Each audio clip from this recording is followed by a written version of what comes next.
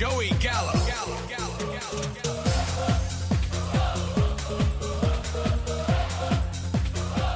Week 1 is in the books, boys. We did it. It's been a long off season. We've been waiting for this finally to happen, and it is in the books. I am Dave Reed, joined by my hosts, Ryan Wilkinson and Joey Gallo. We're here, boys. Football started. Yeah, we made it. Week 1 in the books. Finally have some real football to talk about, and happy we got Joe back as well. Yeah, it's good to be back. It's good to have a slate of games.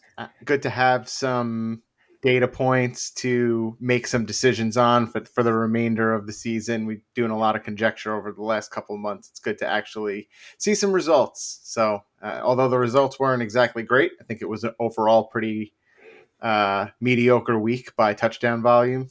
We'll see. Yeah, it was.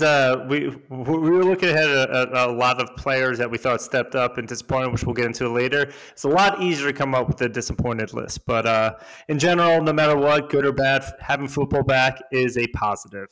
But with that being said, I guess like looking at week 1, what were some of the key things that stuck out to either of you? I don't know if Joe, if you have anything in mind that you wanted to start with.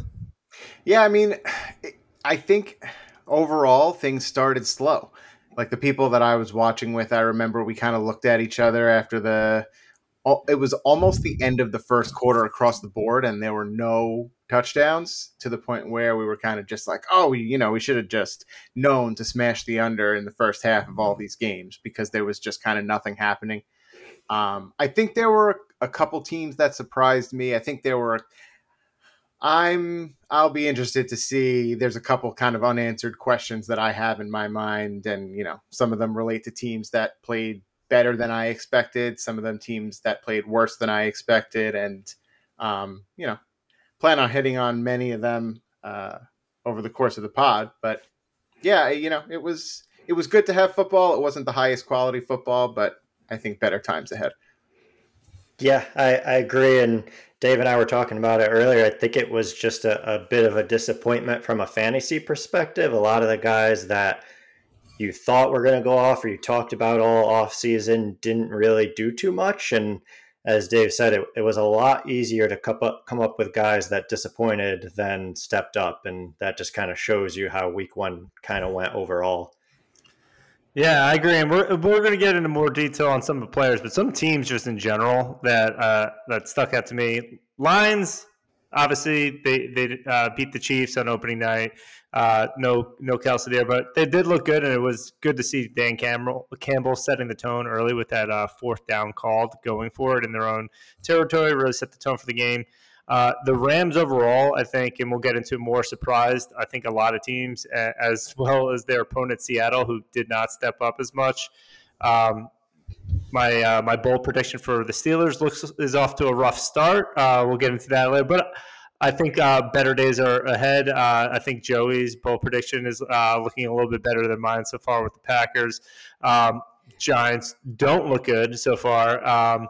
And I'm sure we'll get more into the Jets game in general, but that was quite the roller coaster ride. It was very exciting for the one single game, but obviously season long and going forward is going to be a little tough. But I guess let's start off with some positive things, since it's been a very negative tone so far. What are some teams or players you guys think that stepped up? I don't know if Ryan, if you want to jump in first. Yeah, so one I did have was Jordan Love. I was a little bit skeptical coming into the season, but he looked pretty good. He had 3 touchdowns. He did fumble once, but they recovered. I mean, the Packers put up 38 points as a team. He had 28 fantasy points. That's a huge start to the season for him. And for where he was being drafted, I think, if he's on your team, you're feeling really, really good about that right now. Another quarterback I had whose name didn't come up really much at all was Baker Mayfield. The Bucs took down the Vikings on the road. He had 2 touchdowns, no interceptions. Not saying he had an amazing game, but he did have 20 fantasy points, and he pretty much wasn't talked about at all before week 1, unless it was about how he may not be the starter. So him as well, if you have him on your team, I think you're pretty happy after that game. And then Dave, I know you'll love this one, but Breece Hall, I think you have to mention him. Coming back from the injury, 10 carries for 127 yards. looked really, really good. Didn't get into the end zone, but didn't need to. They still pulled off the win, so you got to be happy with him as well. Pretty crazy to have an 83-yard rush that was not a touchdown. Not a touchdown, I know. But he proves why his nickname is Brees Lightning. The guy is incredible. He touches the ball and it's like 20 yards immediately. It's amazing.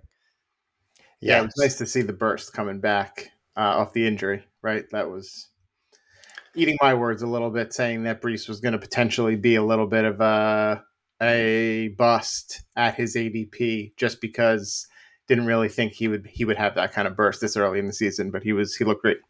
Took 2 carries to get over 100 yards in the game. It was crazy. Insanity.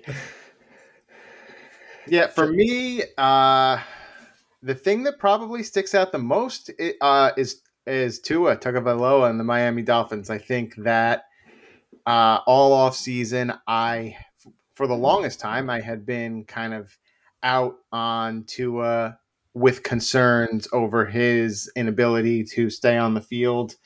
And then towards the end of the summer, in one of my main redraft leagues, I ended up with Tyreek Hill in the first round, and around the 6th or the 7th, I went for the Tua Tyreek Hill stack, and ended up with the most points in that league for week 1, and starting to think, right, like what do you do in this situation, right? Like Tua is now the odds-on favorite to win the MVP, and it's all based on just 1 week against a poor passing defense. Is this a time to look to trade Tua? Like maybe you could, like in a redraft, Tua for someone like Joe Burrow. Kind of feels like like if you could trade Tua right now, it's probably.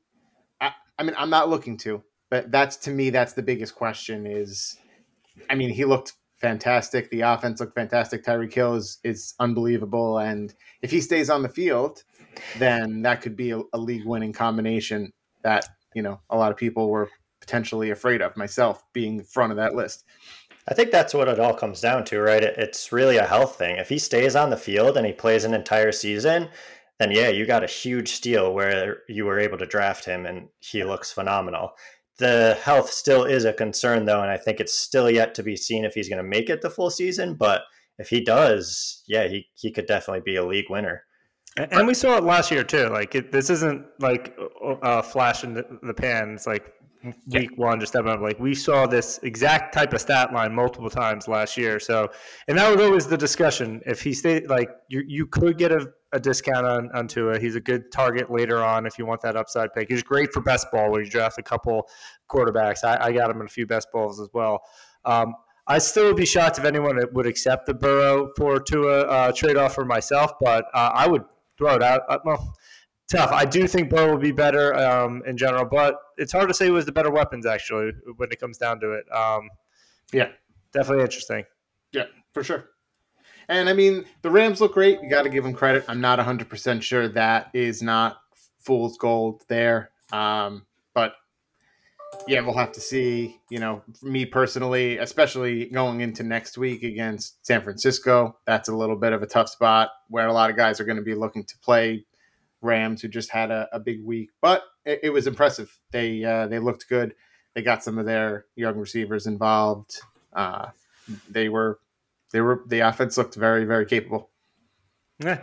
A couple other players who I thought stepped up. I hate to admit it, Mac Jones looked pretty good. What was supposed to be a very strong defense. He honestly, I don't know if it's more the Eagles were not at the level that they should be yet, or if Mac Jones really is starting to get more comfortable and step up. But in general, he looked a lot more confident and a better quarterback than he did literally all of last year. I know I'll get some dispute in this next one. I thought Trevor Lawrence looked awesome. The turnovers, I don't believe were his fault. It bounced off of Tank Bigsby's hand for an interception, and then the other one was a fumble from the blind side that Tank Bigsby was holding and then just didn't hold on to, and it turned into a fumble for a touchdown. But in general, he looked great, and one of the main reasons why I think he looks so good and ready to step up is the addition of Calvin Ridley to the arsenal. He was targeting Calvin Ridley early and often. Calvin Ridley looks like he's going to be that dude. Like, he looks like he hasn't missed a step. And we've seen this happen when you add an elite wide receiver to a quarterback. They level up, and I'm expecting the same type of level up for Trevor Lawrence this year. Any thoughts on the Trevor Lawrence before I move on to a couple other guys that I thought stepped up? No, I had Ridley on my list, honestly, but I figured that I would leave the Jaguars. I appreciate that. Yeah. Like, the thing about Lawrence is 7 or 8 rush attempts. He ran a lot of Clemson. I think that was something that used to be in his arsenal a lot. If he does end up rushing for, if he's averaging 5 to 10 rush attempts and something like 40 to 60 rush yards a game, that is going to be pretty big game changer in terms of his fantasy output. I thought he played an okay game. I thought that Ridley looked great. I think he looked about as consistent, as solid as he looked in the second half of last year, which is strong. I wouldn't say elite. I wouldn't say top tier, but he looked very good. Yeah, agreed.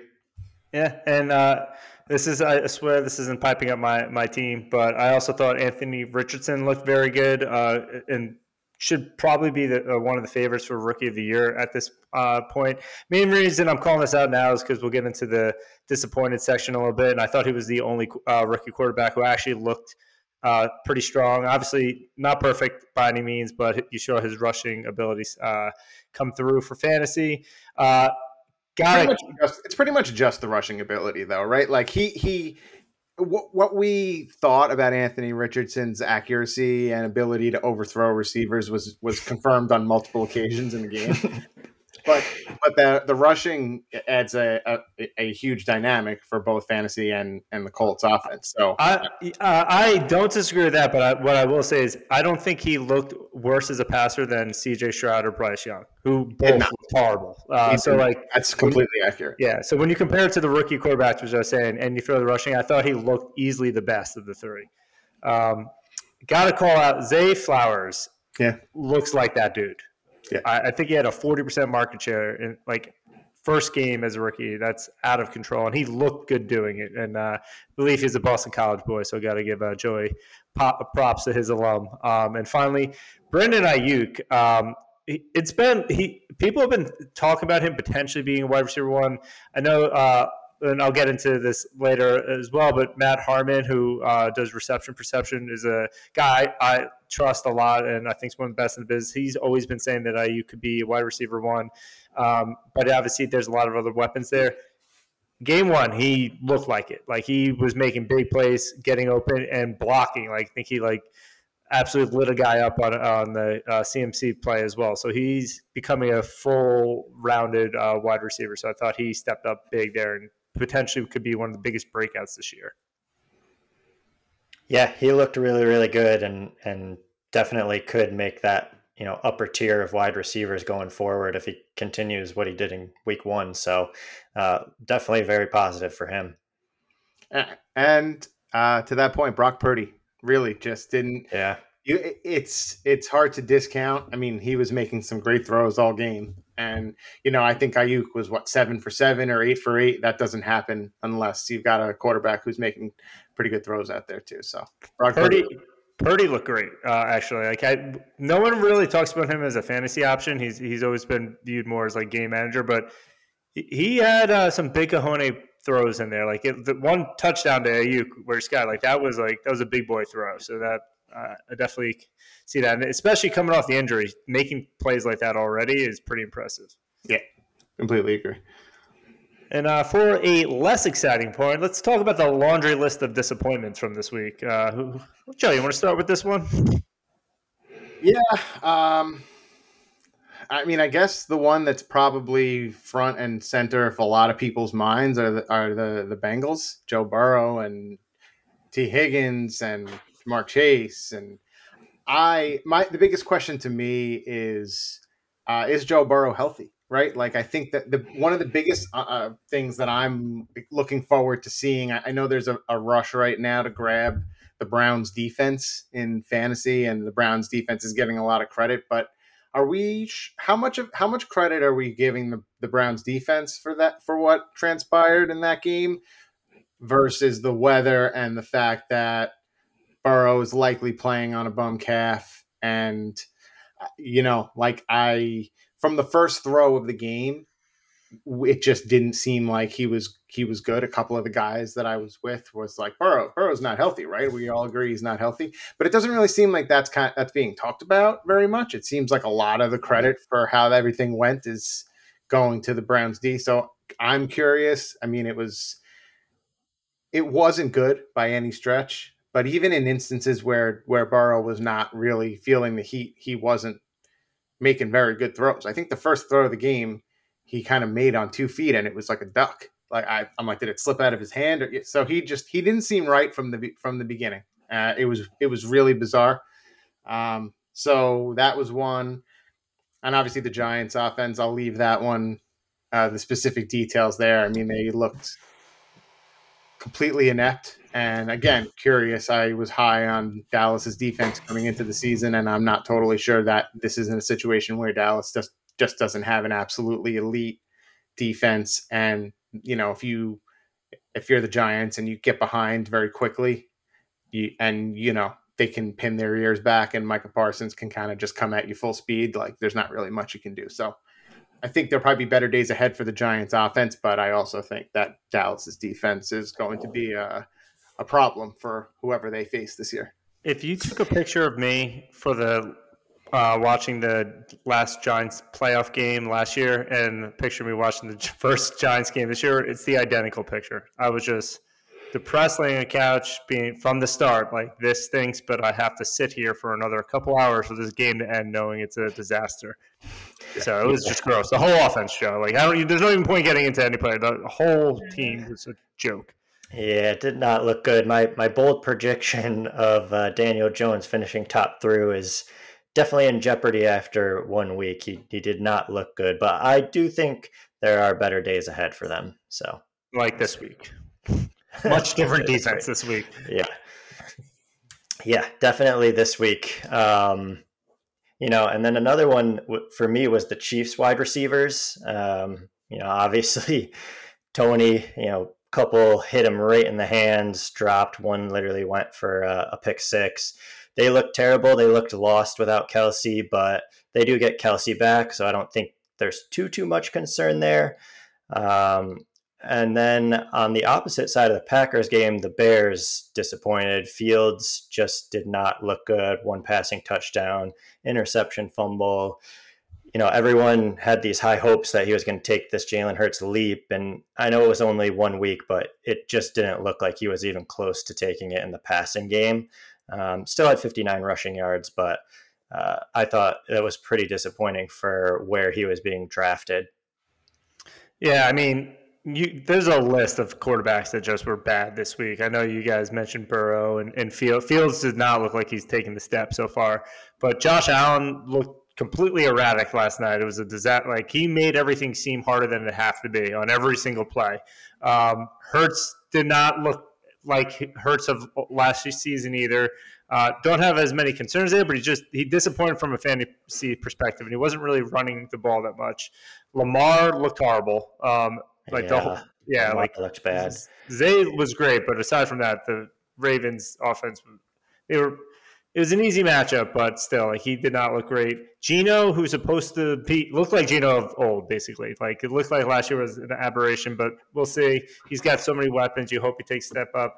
Dak, more of a product of probably the fact that the Giants got trucked. But hard to say. And as I mentioned, 2 other rookie quarterbacks, in Bryce Young and Stroud, just looked like they were rookies, basically. Why do you say that after week 1, who are you happy that you have as your quarterback? Is Tua the only one? Trevor Lawrence. Trevor Lawrence. Okay. And Herbert was okay. I'm not concerned about Herbert, so I still think Herbert had a solid game and looks good enough. Obviously, I don't think he was mid-season form yet, but I think you'd be pretty comfortable with him. And Mahomes, once he gets Kelsey back, I think he'll be okay. I don't think you're worried with Mahomes, but it's a short list of who you're happy with.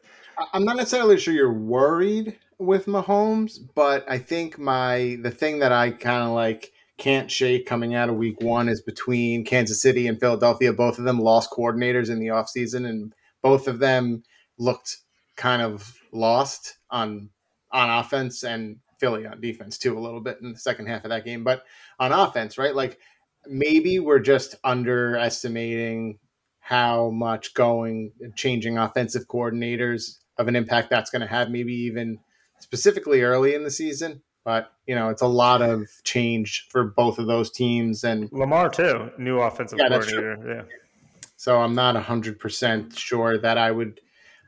and Dak. After watching the Thursday night game with KC and Detroit, I'm like, I kind of walked away from that. Like, is this going to be Kansas City's offense this year, where they're going to kind of struggle, and then every once in a while, Mahomes is going to make a couple ridiculous throws, and they're going to score points in bunches. But it's not. I don't know that it's going to be the reliable, consistent production that it's been um, historically with that offense this year. We'll see. We'll see when Kelsey's back, but. Yeah, I think Kelsey makes a big difference. It could be a step down, but I don't think we can make that judgment until Kelsey's back, because I really think he's that much of a difference maker. Oh, 100%. But it does prove that wide receivers having talent there matters, which is sad when you see a team that has talent at wide receiver just not use them, like Drake London. What is going on in Atlanta? The guy, I thought he was hurt because I saw a 0 there, and I'm like, oh, that can maybe happen. But it was one target. I'm like, how did he have one target? I think they threw the ball 18 times, and he had no catches and put up a goose. T. Higgins had a goose as well on 8 targets, but that was more, it looked like Burrow was hurt. So, like, well, maybe I'll write that one up. But London, you got to be terrified this year if you have him. He's so talented. Hopefully things step up in the future, but this season it's going to be rough down there. And as far as and they won. That's the worst thing. If you have Pitts or London, or they won, they're happy with how things went, and yeah. That's twofold. That means that they're not going to change their philosophy moving forward, but they're also not going to be bad enough to draft a quarterback. So like they're going to win a lot of games, and yeah, I just don't know. I feel like they're going to be in purgatory forever. Because they had early draft picks and they used it on running backs and wide receivers, tight ends, and just they don't use them. I guess we'll get into the usage on Bijan as well, which I got snake bitten with in my other dynasty league, but devastating. But not as devastating as what happened to Rodgers and Dobbins. Everyone knows at this point both tore their Achilles. Both devastating injuries for both players for separate reasons. Obviously, Dobbins just got back from a terrible ACL injury last year, started looking like himself, was poised for a huge game, had a touchdown, should have had another one, and he's on the final year of his contract, and he's just never getting paid again, which that is just, you feel for the guy, because he was upset with his contract before the season started, and now you see why. And Rodgers, obviously, I don't think there's ever been more hype about a player going to a new team.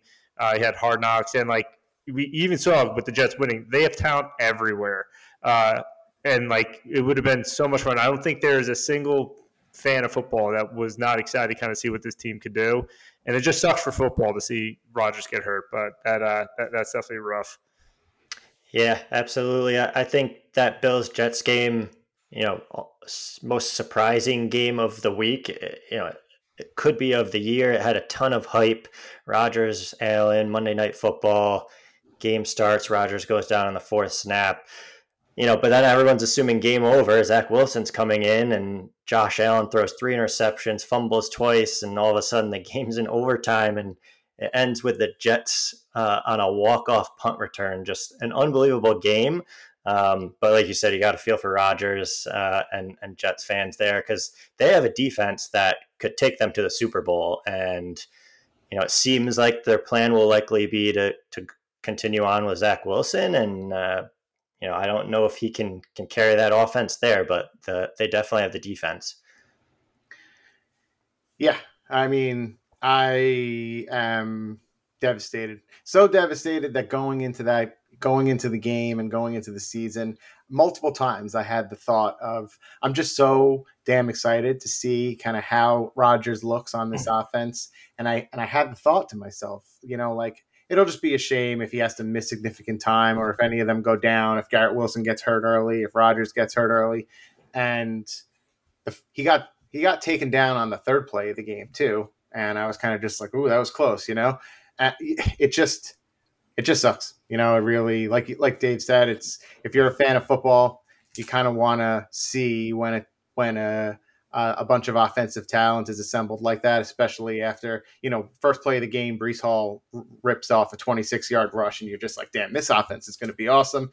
And that's it. It's over before it even starts. So, and then on the other side of the ball, just to kind of piggyback too, you made a comment earlier that kind of resonated in terms of Dave, in terms of Josh Allen looking erratic. I'm not really sure exactly what's going on with Josh Allen, but he didn't look himself, and I'm wondering if it's one of those situations where you're playing a video game and you make it really, really far. You almost beat the final boss, right? But then you die and you got to go back to like the beginning. And then you play it again with like a little less focus, but you're just like, all right, You need like a break before you start doing it again too. I'm going to do this, right? And then you get close to where you got the first time, but then you die again.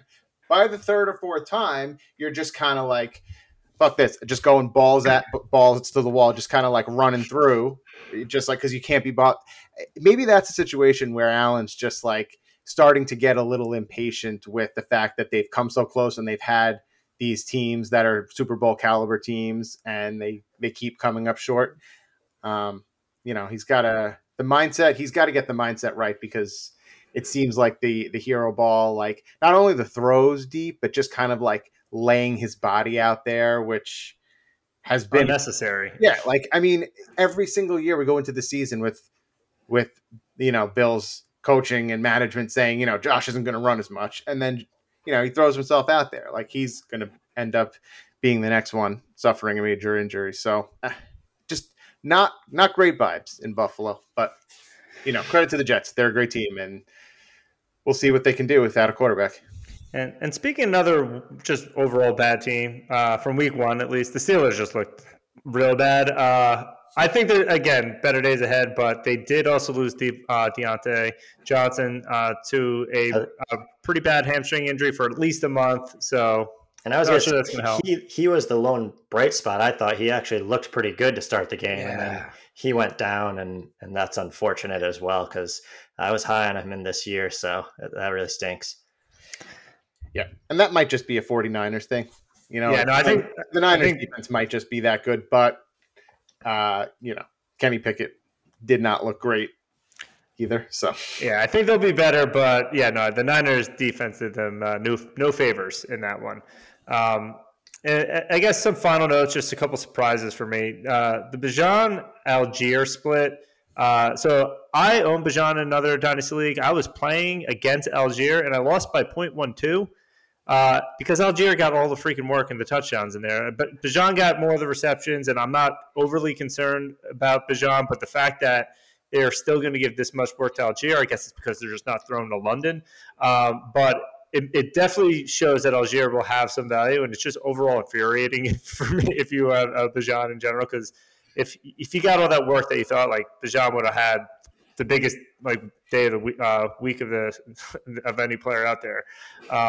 And Gibbs too, just on piggyback on the rookies, that one I get a little bit more, but just seeing these highly drafted running backs, you thought they'd get a lot more usage than they would in week one. But I get it; it was a opening night primetime game against the defending champ, so I get why you stick with the vet. But those are just two more call-outs I want to throw out there.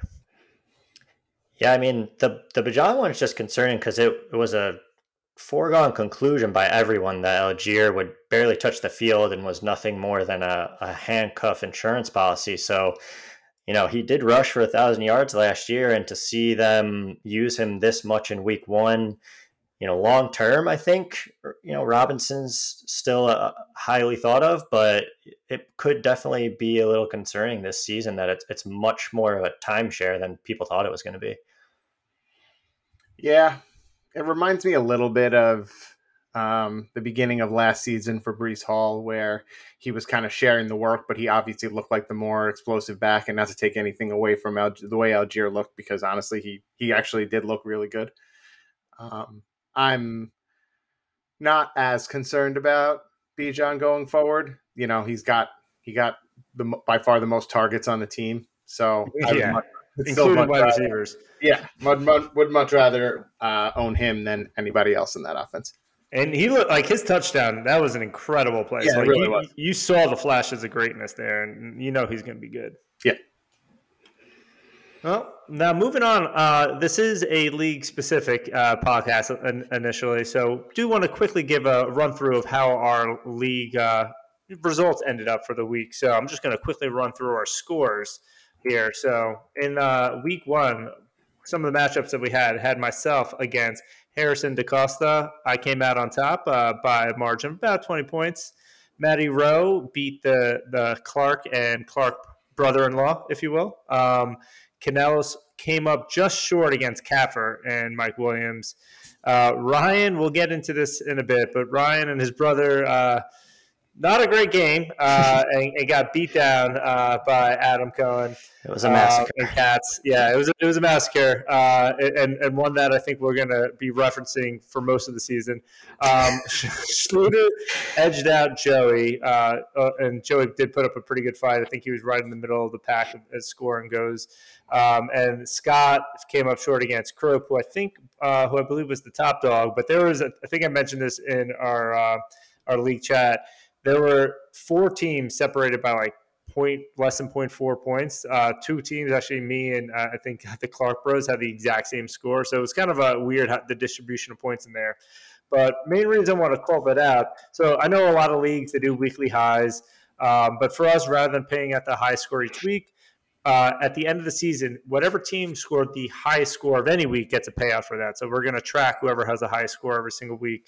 And for this week, it was Kropa, who had 128.34 points. But the wrinkle that we also have in this league is that whoever scores the lowest points in any given week for the entire year, so whoever has the worst week, they're going to be funding our toilet bowl championship. So we have our toilet bowl, and if you win that, it's a way for the teams who missed the playoffs to still feel like they're playing for something. They do have a cash prize for winning that, and it is funded by whoever has the worst week of the entire season. And so it makes it a little fun because each week you're going to be hoping you're either the highest score, or if you have the highest score, that no one beats yours. But if you have the lowest score, you hope someone beats you on that, or that you never get anywhere near there. So for our first lowest score, it was the Wilkinson brothers at a very lowly, this would be a great golf score, 63.14. And mind you, we have 3 flex and 2 quarterbacks. So there's 10 roster spots. So they average 6.3 with 2 quarterbacks on the roster. So this is definitely going to be one that I think might be sticking around for multiple weeks, and definitely will provide a lot of entertainment for the league. So if you're listening, this is just a fun wrinkle. Maybe you can throw it into your leagues going forward as well. But we'll keep you updated on how it's trending. But Ryan, any words on that? I mean, what can I say? It was a rough first week of Dynasty. First Dynasty league ever. Definitely did not go as planned. I knew we were in trouble when Thursday night ended, and we had, I think it was 0.3 total points from 2 players. I knew we were in trouble, but then it just got even worse on Sunday. Really, no one did anything. Jalen Hurts a little bit. Josh Allen looked terrible and was all over, and still was one of the highest scores on our team. So that shows you how rough it was. I'm sure the both of you have some stuff to say, though. So I'd love to hear what your thoughts are. Yeah, I just want to point out the ironic fact that is, do you know who on Ryan's entire roster, both starters and bench, who his team's high scorer was for the week? Kyron, right? Kyron Williams. Kyron Williams. That's the lone bright spot. We at least have him on our bench somehow because, I was going to let Joe talk about him later, but yes, that is ironic. It's not a terrible situation, right? Like, we know it's pretty bad. likely there's a brighter future ahead I know for there definitely Allen is. and Hurts. Lazard, maybe not so much. Actually, that's a tough break there. But Yeah, I mean, it definitely wasn't positive. Lazard, loses his quarterback. Um, you know, it, it was it was just one of all those around. weeks. It was just Yeah. one of those weeks It in our was. other dynasty that I referenced a couple times where I have, you know, 2 out of 3 years champion with Josh Allen and Joe Burrow. I'm pretty sure I put up a similarly paltry score in that league this week. It's just, sometimes it happens, and maybe you'll Yeah, be able to shake it off. You got to get Kyron in the starting lineup going forward. Yeah. he will be. It's only up from here. That's the positive. Well, I guess that's a great segue because into our next part of some dynasty targets, and these could also be waiver targets in redraft. But in dynasty, waivers are pretty thin. There's basically no one on there to really acquire. So when you're looking at a dynasty, you should be looking more at who can you acquire cheap from other teams' benches. Although when you are looking at like redraft waiver wire advice and like at other websites or content you're getting out there, those are pretty good references to kind of see what players you could be targeting because those are likely guys on the bench of other teams that are now starting to have a path for opportunities on the playing field. So that's where you can get a lot of additional content that maybe not be dynasty specific. But Joe just referenced the big one, Kyron Williams. So you know what, Joe, I'll give you the kind of because you've been banging the Kyron drum. I've been a complete disbeliever, and I ate it this week. Still don't think he's great, but at running back, it's all about opportunity, and he's getting the opportunity. So it's hard to really argue against you right now. Yeah, I mean, I've been big on him just for the possibility that Cam Akers doesn't really have the juice anymore this year. I was surprised that he was able to put it together as well as he did towards the end of last year, and produced as much for fantasy and for the Rams as he did. I think it's interesting right now with Williams and Akers because they're at San Francisco next week. But either way, they're playing against San Francisco. Doesn't really matter where it Yeah, is. yeah. And again, right? what's I guess promising about Kyron is that he's a good pass catcher. He got the pass catching work, but he was also getting carries early on in the game too. So that being said, right, Sean And the goal McVay, line too, which is like yeah, smallest goal line back in the league. yeah. But Sean McVay is extremely, extremely erratic with his running back usage, and if this coming Sunday against San Fran, it was Akers for the first 3 quarters, I wouldn't be surprised at all. I think the thing with Kyron is, like you said, the opportunity is clearly there. I was happy to see that he did something with it, and maybe we got ourselves somebody who can be a RB2 flex ish player for the majority of the season. That would be nice.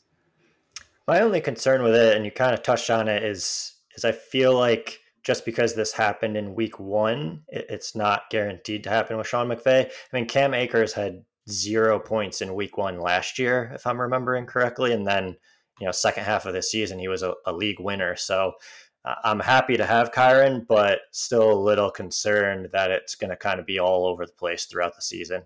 Yeah, the one point, I guess, in Kyron's favor, McVay clearly hates Cam Akers.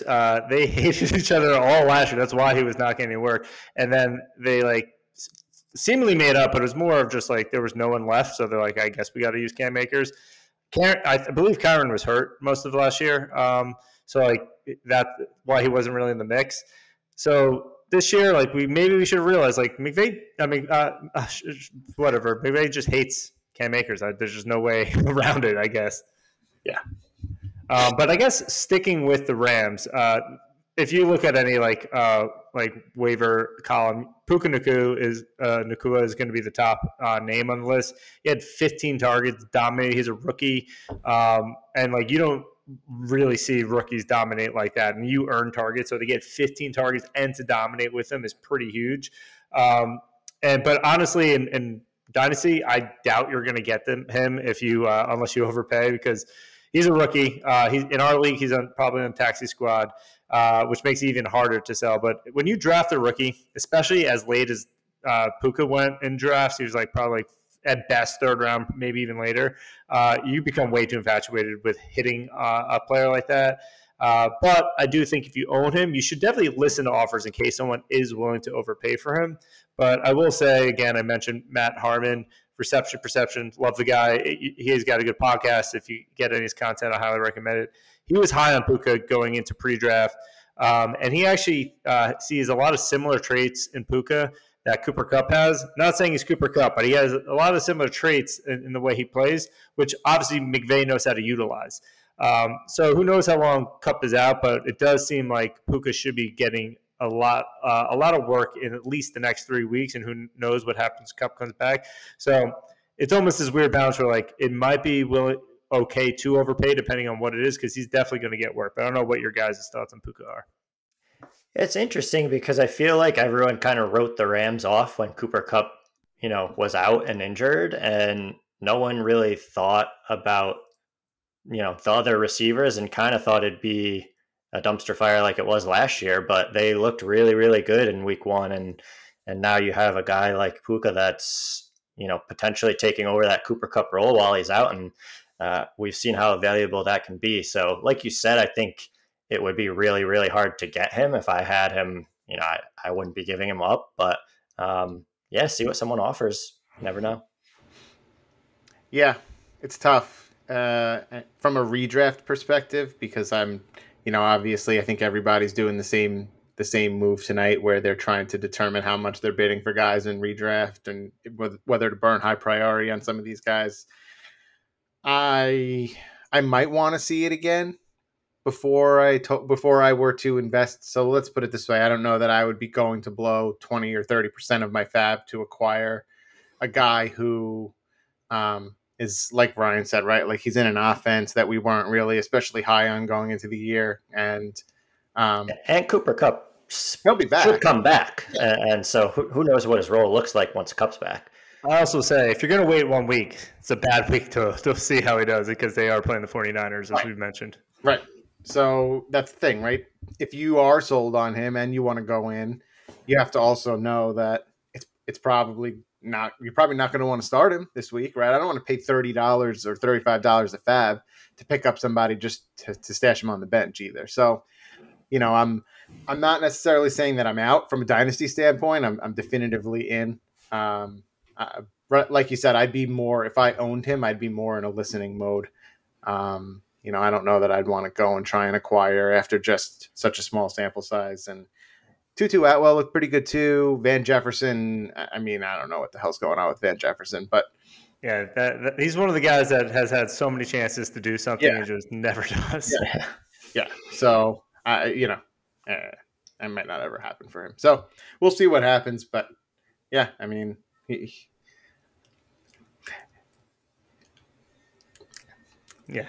another guy who I actually personally love, but again, this is leaning more into my Steelers, Calvin Austin. Especially now, I don't know if you guys are going to be on him.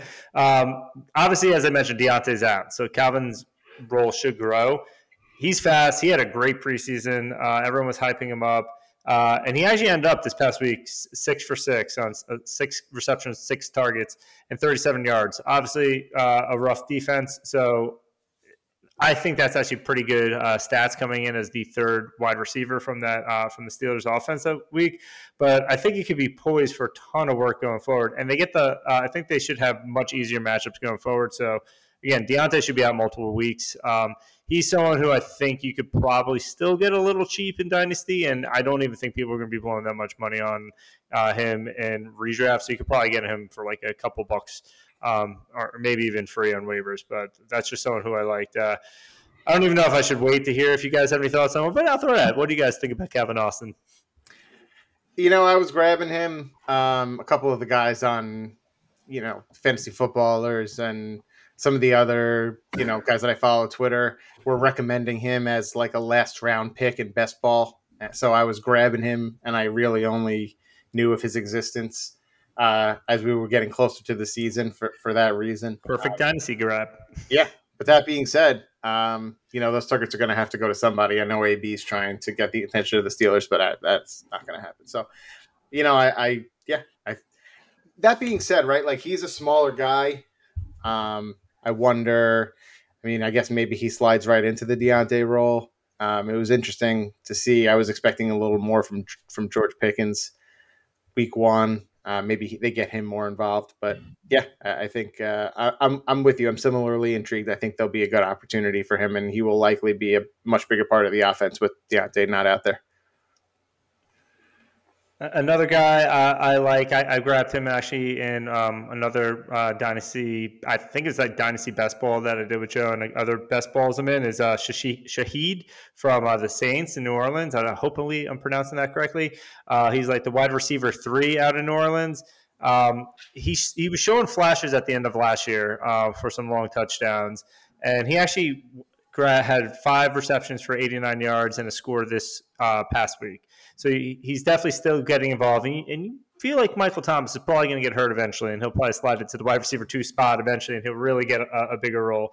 But even if he doesn't, I still think as a wide receiver 3, he's going to be a pretty useful player and someone who probably shouldn't demand too much of a big offer to get back on your roster. So I don't know if you guys have any thoughts on Shaheed.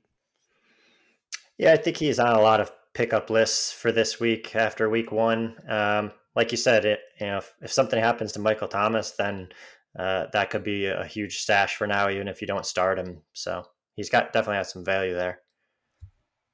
Yeah, I agree. I thought Michael Thomas looked good, but Shaheed looked good too, and he was getting his receptions. The majority of them were downfield, right? I think he had like of his 5 catches, it was like almost 20 yards per catch, which is nice. So you love to see it. Yeah. And then a few other guys, this is where you start getting grimy, but these are guys that are definitely hot names on the waivers in redraft. They were likely someone on your bench who you were debating if you should cut or not. But Justice Hill and Gus Edwards, obviously the Dobbins going down, and Josh Kelly from the Chargers with Eckler potentially hobbled. I want to get your thoughts on those 3 players, how you rank them, because obviously in redraft people are trying to figure out the waivers, but if you're trying to target any of these guys, the biggest issue is like we don't know if these guys are actually valuable or not, or what they're going to do there. I personally think the Ravens are going to add another running back at some point, so it's hard for me to go big on either one of these guys, but I want to get your thoughts. So I actually had Josh Kelly on my sleepers list that we're going to talk about in a little bit. So out of the 3, I would go after him.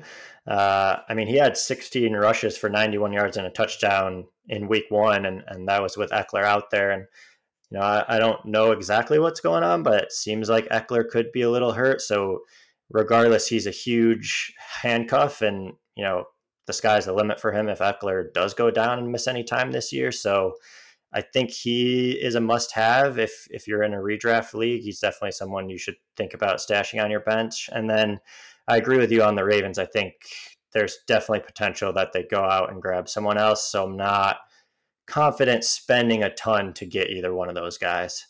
Plus, who knows between the 2 who ends up being the go-to guy that you want to start every week. So yeah, between the 2 Ravens backs, I would prefer Edwards. It seems like he's more likely to be the every down back. I think Justice Hill is historically profiled a little bit more as a pass catching back. He did get the touchdowns last week, but between the 2, I think Gus probably has a more secure workload going forward.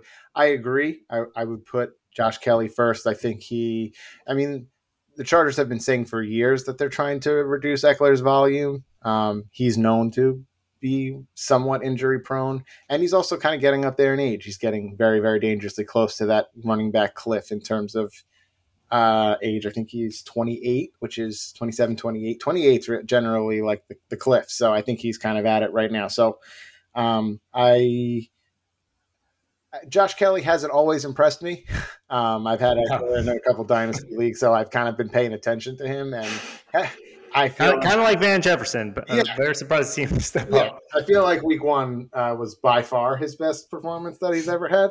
But I think of all of those guys, I think realistically, and I'm not saying this to be funny, I think I'd probably rather have Kyron Williams than any of those guys. I think that he probably has the easiest or the most he has a more secure pathway to kind of like a stranglehold on a lead back role with touchdown upside, with pass catching, without really needing anybody to get hurt ahead of him. So I think I'd probably prefer, and if he's available, I think I'm in on, I hate to say it, but I think I'm in on Kenneth Gainwell, which is tough because I was completely out on the Eagles backfield going into this season, figuring that they were going to be it's going to be 6 or 7 carries for Gainwell and 6 for Swift and 4 for Boston Scott. And turns out it's a lot of Gainwell, and he looked pretty good. I mean, granted, I think they've been holding him out of practice the last 2 days, but he's a guy that I think I'm considering. There's one league where he's available where I'm considering dropping a 20 or 30% of Fab on, because it's worth the shot that if they're going to give him the lion's share of the carries, you could get, fourth, fifth round, an early to mid round running back. That's just kind of how it goes, right? Like after week 1 every year, there's always a couple guys who are like, oh, well, we didn't really know that guy was going to be the guy, but he is. So he's probably, I don't know if you guys agree. I'd be curious to get your thoughts because I'm kind of waffling a little bit, but I think I'm going to move. We actually, in a redraft with Ryan, I took him with the last pick, and I said, I can't believe the starting running back for the Eagles is still available in the final round, and snagged him. Penny was a healthy scratch, and Swift got, I think, 1 target maybe, or 1 run. Wasn't involved at all. So it wasn't even just that Kenny got a lot of work. Those other guys were just not even options. So I would feel pretty confident about going for him.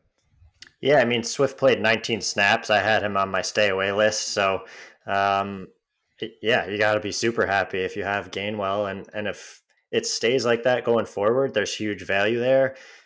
I guess you'd have to assume there is a little concern, that some of those other guys do get some more snaps. They were listing all of them at starters at one point. I don't know if that was just a gimmick or if they were really thinking that way, but after 1 week, I don't know if I would go crazy for him, but it does seem like he's the guy. So crazy that a starter was a healthy scratch. So yeah, that was definitely posturing. Yeah. I think. Gainwell or Algier at this point, rest of season, if you have to choose. Algier, right? Probably just based on the offense. Yeah, because they just run so much. But and he doesn't have the factor of his quarterback potentially siphoning touchdowns from him in the red zone. Yeah. Yeah, and a couple other names. These are rookies, so again, they're a little tougher because people still have the emotional attachment on them from drafting. But they didn't really smash week 1, so I think there is some opportunity to potentially prime away. But I think Roschon Johnson, Sean Tucker, and Tajay Spears all have the potential to really get a lot of work going forward and potentially taking over the job. Obviously, Tajay Spears is going to be more based on injury, but Derrick Henry, as Joe mentioned, did not look great week 1, and Tajay Spears, I think, outsnapped him this week. So that was pretty big. Rachaad White looks like just an average guy, which is what I've been staying away from Rachaad White because I just did not believe in him. And Roschon Johnson looked legit, and he was the backup in college, but he was the backup to Bijan, which apparently Algier is better than Roschon, but Roschon should still be useful there. But I don't know if you guys have thoughts on those 3 rookies. Yeah, curious, Ryan, what your thoughts are on the shots being fired at Rachaad White, your RB2. My team's taking a lot of shots over here, but it's well deserved after our performance in week 1. I mean, look, it's concerning. Sean and I did want to grab Tucker in the rookie draft. He ended up getting picked. Syracuse alums for us. Yeah, we're Syracuse fans, so we were hoping to grab him. It's definitely concerning. I'm not sold that he completely takes over the role at any point this year, but it's not great. I'm not going to lie. The most surprising one to me, though, was Derrick Henry and Spears.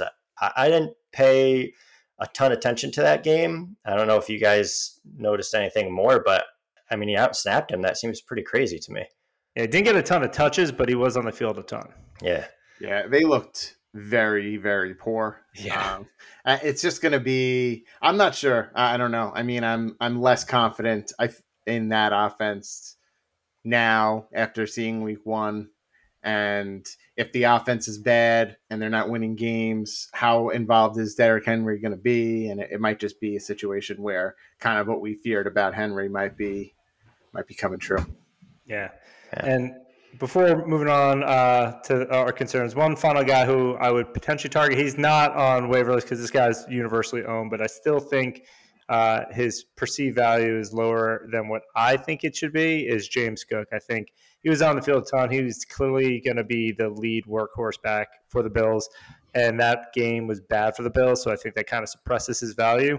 So I think if you were going to pounce on an opportunity to upgrade your RB2 to someone who will be potentially high in RB2, I think James Cook should be a good target there. Yeah, I actually agree with that one. He looked like he's going to have a bell cow role this year, so that's huge. Yeah, he looked great. Yeah. Involved in the pass catching, getting a ton of carries, and it looked explosive against Jets defense that's very, very quick laterally, and it was I was encouraged. Yeah. And then finally, some concern players. I think we hit basically all these players as well, but just want to relist them again. I guess, Ryan, I know you have a couple on your item, and then Joe, you can hop in. But who are some guys that you're concerned about and you kind of want to cut bait on? Yeah, I mean, we touched on a lot of them already. So some of the guys I'm concerned with, not cutting bait on, but Josh Allen, we've talked about it. He just looked all over the place and didn't look like himself. Again, Robinson, I'm just a little concerned with Algier there. I do kind of agree with what Joe said, though. I think as the season progresses, it could sway a little more towards Robinson. So we'll see, but a little concerning. And then we talked about Drake London. You got to be super concerned that Ritter's going to be the quarterback the rest of the year. And I just don't see how he can get it done if that's his quarterback. Yeah, for me, Geno Smith. I have Geno Smith in a couple of different places, and in one league I'm starting him. In another two leagues I have him as a backup. Drafted Deshaun Watson, who I was less confident in, and I'm in those leagues where I have other quarterback options, I think I'm probably cutting him right up for waiver wire guys this week. It's a little concerning because he has a whole career of data, preceding last year where he was mediocre to average, and last year obviously was well above average, but we'll see. That could just be a knee-jerk reaction. I'm also concerned about Dameon Pierce, and it's not necessarily a Pierce thing, but it's more so like if CJ Stroud can't move the ball, is Dameon Pierce going to be able to, score touchdowns? And is that the type of, is that the type of back that, like, he wasn't on the field a ton once they were down. And, I was big on him. His touchdown scorer prop was, I think, like 2-1 to score. And I was kind of beating that drum hard all of Sunday morning. Like, he's the most likely person to score a touchdown on their whole team. How could he possibly be 2-1? And that was exactly why he was 2-1, because they barely moved the ball. They barely got into the. No one's going to score a touchdown on that team. Yeah. It was bad. So we'll see, right? Just 1 week, but those are the two that come to my mind. Yeah, Pierce, I get. I have him in redraft. I still think he'd be good. The Ravens D is not an easy matchup, but the Texans offense looked putrid. So it's a little worrisome there. I mean, for me, we've said it many times, but Drake London. If I'm in redraft, I am trying to get whatever I can from him. In Dynasty, I am actually looking to see if I can get it because he still has pretty high perceived Dynasty value. But as I mentioned, I don't know when the quarterback situation is going to get better there. I don't know when the offensive philosophy is going to improve there.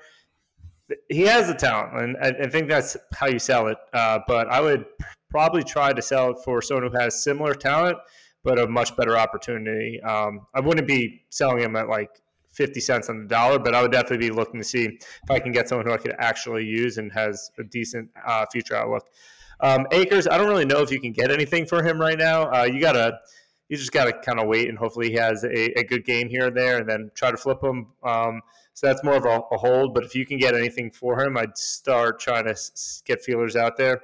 And Fields is someone who I still think you could probably get a good return on, but because people are viewing him as like a top 7, top 8 quarterback. And he's going to have blow up games, but I just don't think he's ever getting better from where he is. Like, I truly think he's kind of not a great passer. He'll be a good rusher, but I also don't know if the Bears are going to stick with him long term from a dynasty perspective, because I think it's 11 straight games they've lost now. So they don't care about fantasy points; they care about production on the field and winning. So I do have a concern that Fields maybe not a long term quarterback for the Bears, and then you're going to be in a weird situation holding the bag on that. I don't know if those are spicy takes for any of you guys, but that's just kind of where I'm at. No, I think that's a really good point with Fields. They're not winning real life games, right? So at some point they're going to have to do something. And if Fields can't actually win a football game, he has all this upside in fantasy because of his rushing ability. But if that's not winning them the football games, there's some real concern there that something happens to his job security at some point. They debated trading him and keeping the first pick too. So like they ultimately traded the pick, but yeah, I'm not sure. I'm not sold on him long term. Yeah, I agree. I would also throw out anybody on Carolina's offense. Yeah, jeez. Yeah, and that team is just bad. And we've talked a lot about Denver on this pod. I'm a Russell Wilson owner. I thought they looked barely passable. Could have been a lot worse. Could have certainly been a lot better. So I'm hoping to see a little bit more from them moving forward too. Not exactly cutting bait yet. If in my situation with Russ, I'm riding him out at this point with Kyler still on the IR. Yeah, don't really have other options, unfortunately. And if you're in redraft and you're starting Russ, then you could probably find better options. Yeah, I hope it's like a 20-team league if you have Russ as your starting quarterback after the draft. Yeah. But I guess looking ahead to week 2, obviously we got some data points from week 1. What are you guys thinking or excited to see from week 2? I mean, for me, I'm expecting a couple big bounce backs from a number of teams that really disappointed. I think the Giants should bounce back. They're playing the Cards. I think they're 4-point road favorites potentially. The Seahawks get the Lions. I want to see that offense get on track. The Bills get the Raiders. I think the Bills are going to be very motivated, and I think they could go put up a lot of points on the Raiders. And the Ravens, should be getting Mark Andrews back, so hopefully that offense starts clicking a little bit. Also, I'm very interested to see how Zach Wilson handles the Cowboys, who just dismantled my Giants. I think that is going to be a bloodbath. And as far as like watching things, Josh Kelly's usage, we kind of alluded to that before, kind of see if that is fool's gold or not, and kind of how the Ravens backfield shakes out. But I don't know if there's any other thoughts you guys have for week 2. Yeah, we touched on most of what I had. The only other thing that I wanted to mention is I feel like there were a lot of concerns for Kenneth Walker going into the season. I think, Dave, even at one point you were a little down on him. But it seems like that was kind of overblown. Charbonnet only touched the ball 3 times in week 1, and it seems like he's going to be the guy there. So I think that's something to keep an eye on. And the rest of it we've mostly touched on throughout this pod. I'm really interested to see in what quarterbacks step it up in week 2. It just seemed like such a down week for fantasy quarterbacks. Yeah, I would say most intriguing match. Well, from a fantasy perspective, I'm curious to see how the Rams offense, how their weapons end up looking coming back this week against San Francisco, a much more formidable defense. Does Kyron, my man, does he come through again with another productive day? Does Puka end up repeating his double-digit targets? And does Higbee get more involved? And does Van Jefferson get, brought back from the dead? So it'll be interesting to see. I'm going to say Van does not. Yeah, no, I'm not. Yeah. Another guy who tragically died before the beginning of the games this weekend that I'm hoping to see come back next week is Dallas Goedert. So hopefully on Thursday night. Yeah. Another goose we forgot about. Yeah, I mean, I'm glad that I picked him early in our tight end premium dynasty league just for him to give me a big fat goose and potentially, yeah, I mean, if I had to point the finger at one specific person on the squad who blew it against Schluter this week, it's it's clearly him. So yeah, that's one thing we forgot to mention. Tight ends across the board were just bad. Like It didn't really matter who you started, which was fine because you didn't really lose an edge against anyone I guess you played against, but it would just disappoint, especially if you use like high or early round draft capital on like a Goddard or Goddard, or I don't know how to pronounce his last name. But yeah, that's because like I think Hunter Henry was like the tight end one this week, which I did have him in best ball, but I don't think was in any true redraft teams. Yeah. It was interesting to see Kelsey and Andrews were out. Who else? Who else do you start? And it turned out basically it didn't matter. No one. Not Isaiah Likely. Jesus. Yeah. And I had high hopes for Dalton Kincaid. And how many freaking balls are we going to throw to Dawson Knox? Dawson Knox caught, 5 balls last night? And I just don't understand why you use that draft pick on Dalton Kincaid and have him out there constantly just to throw the ball to Dawson Knox 9 times. So the high-profile rookies, like I know Ryan's talking about Charbonnet, like all the early running backs, they're like easing everyone in. Like they're just except for if you get someone like a Puka, you're just like, no, hammer him. Just like throw him the ball. A guy you got like the 4th, 5th round. It was definitely weird usage, but tight end like Donald Parham got all the looks in the Chargers. Like it was just whatever. No one did good in tight end this past week, so hopefully better days ahead there. Yep. But with that, that is our pods. We got week 2 coming up. We'll be on the pod again a week from today. But thank you guys for listening. Good luck on your matchups. Good luck on your waiver pickups and any trades. So thank you guys. Appreciate it. Thanks, everyone. Later, guys.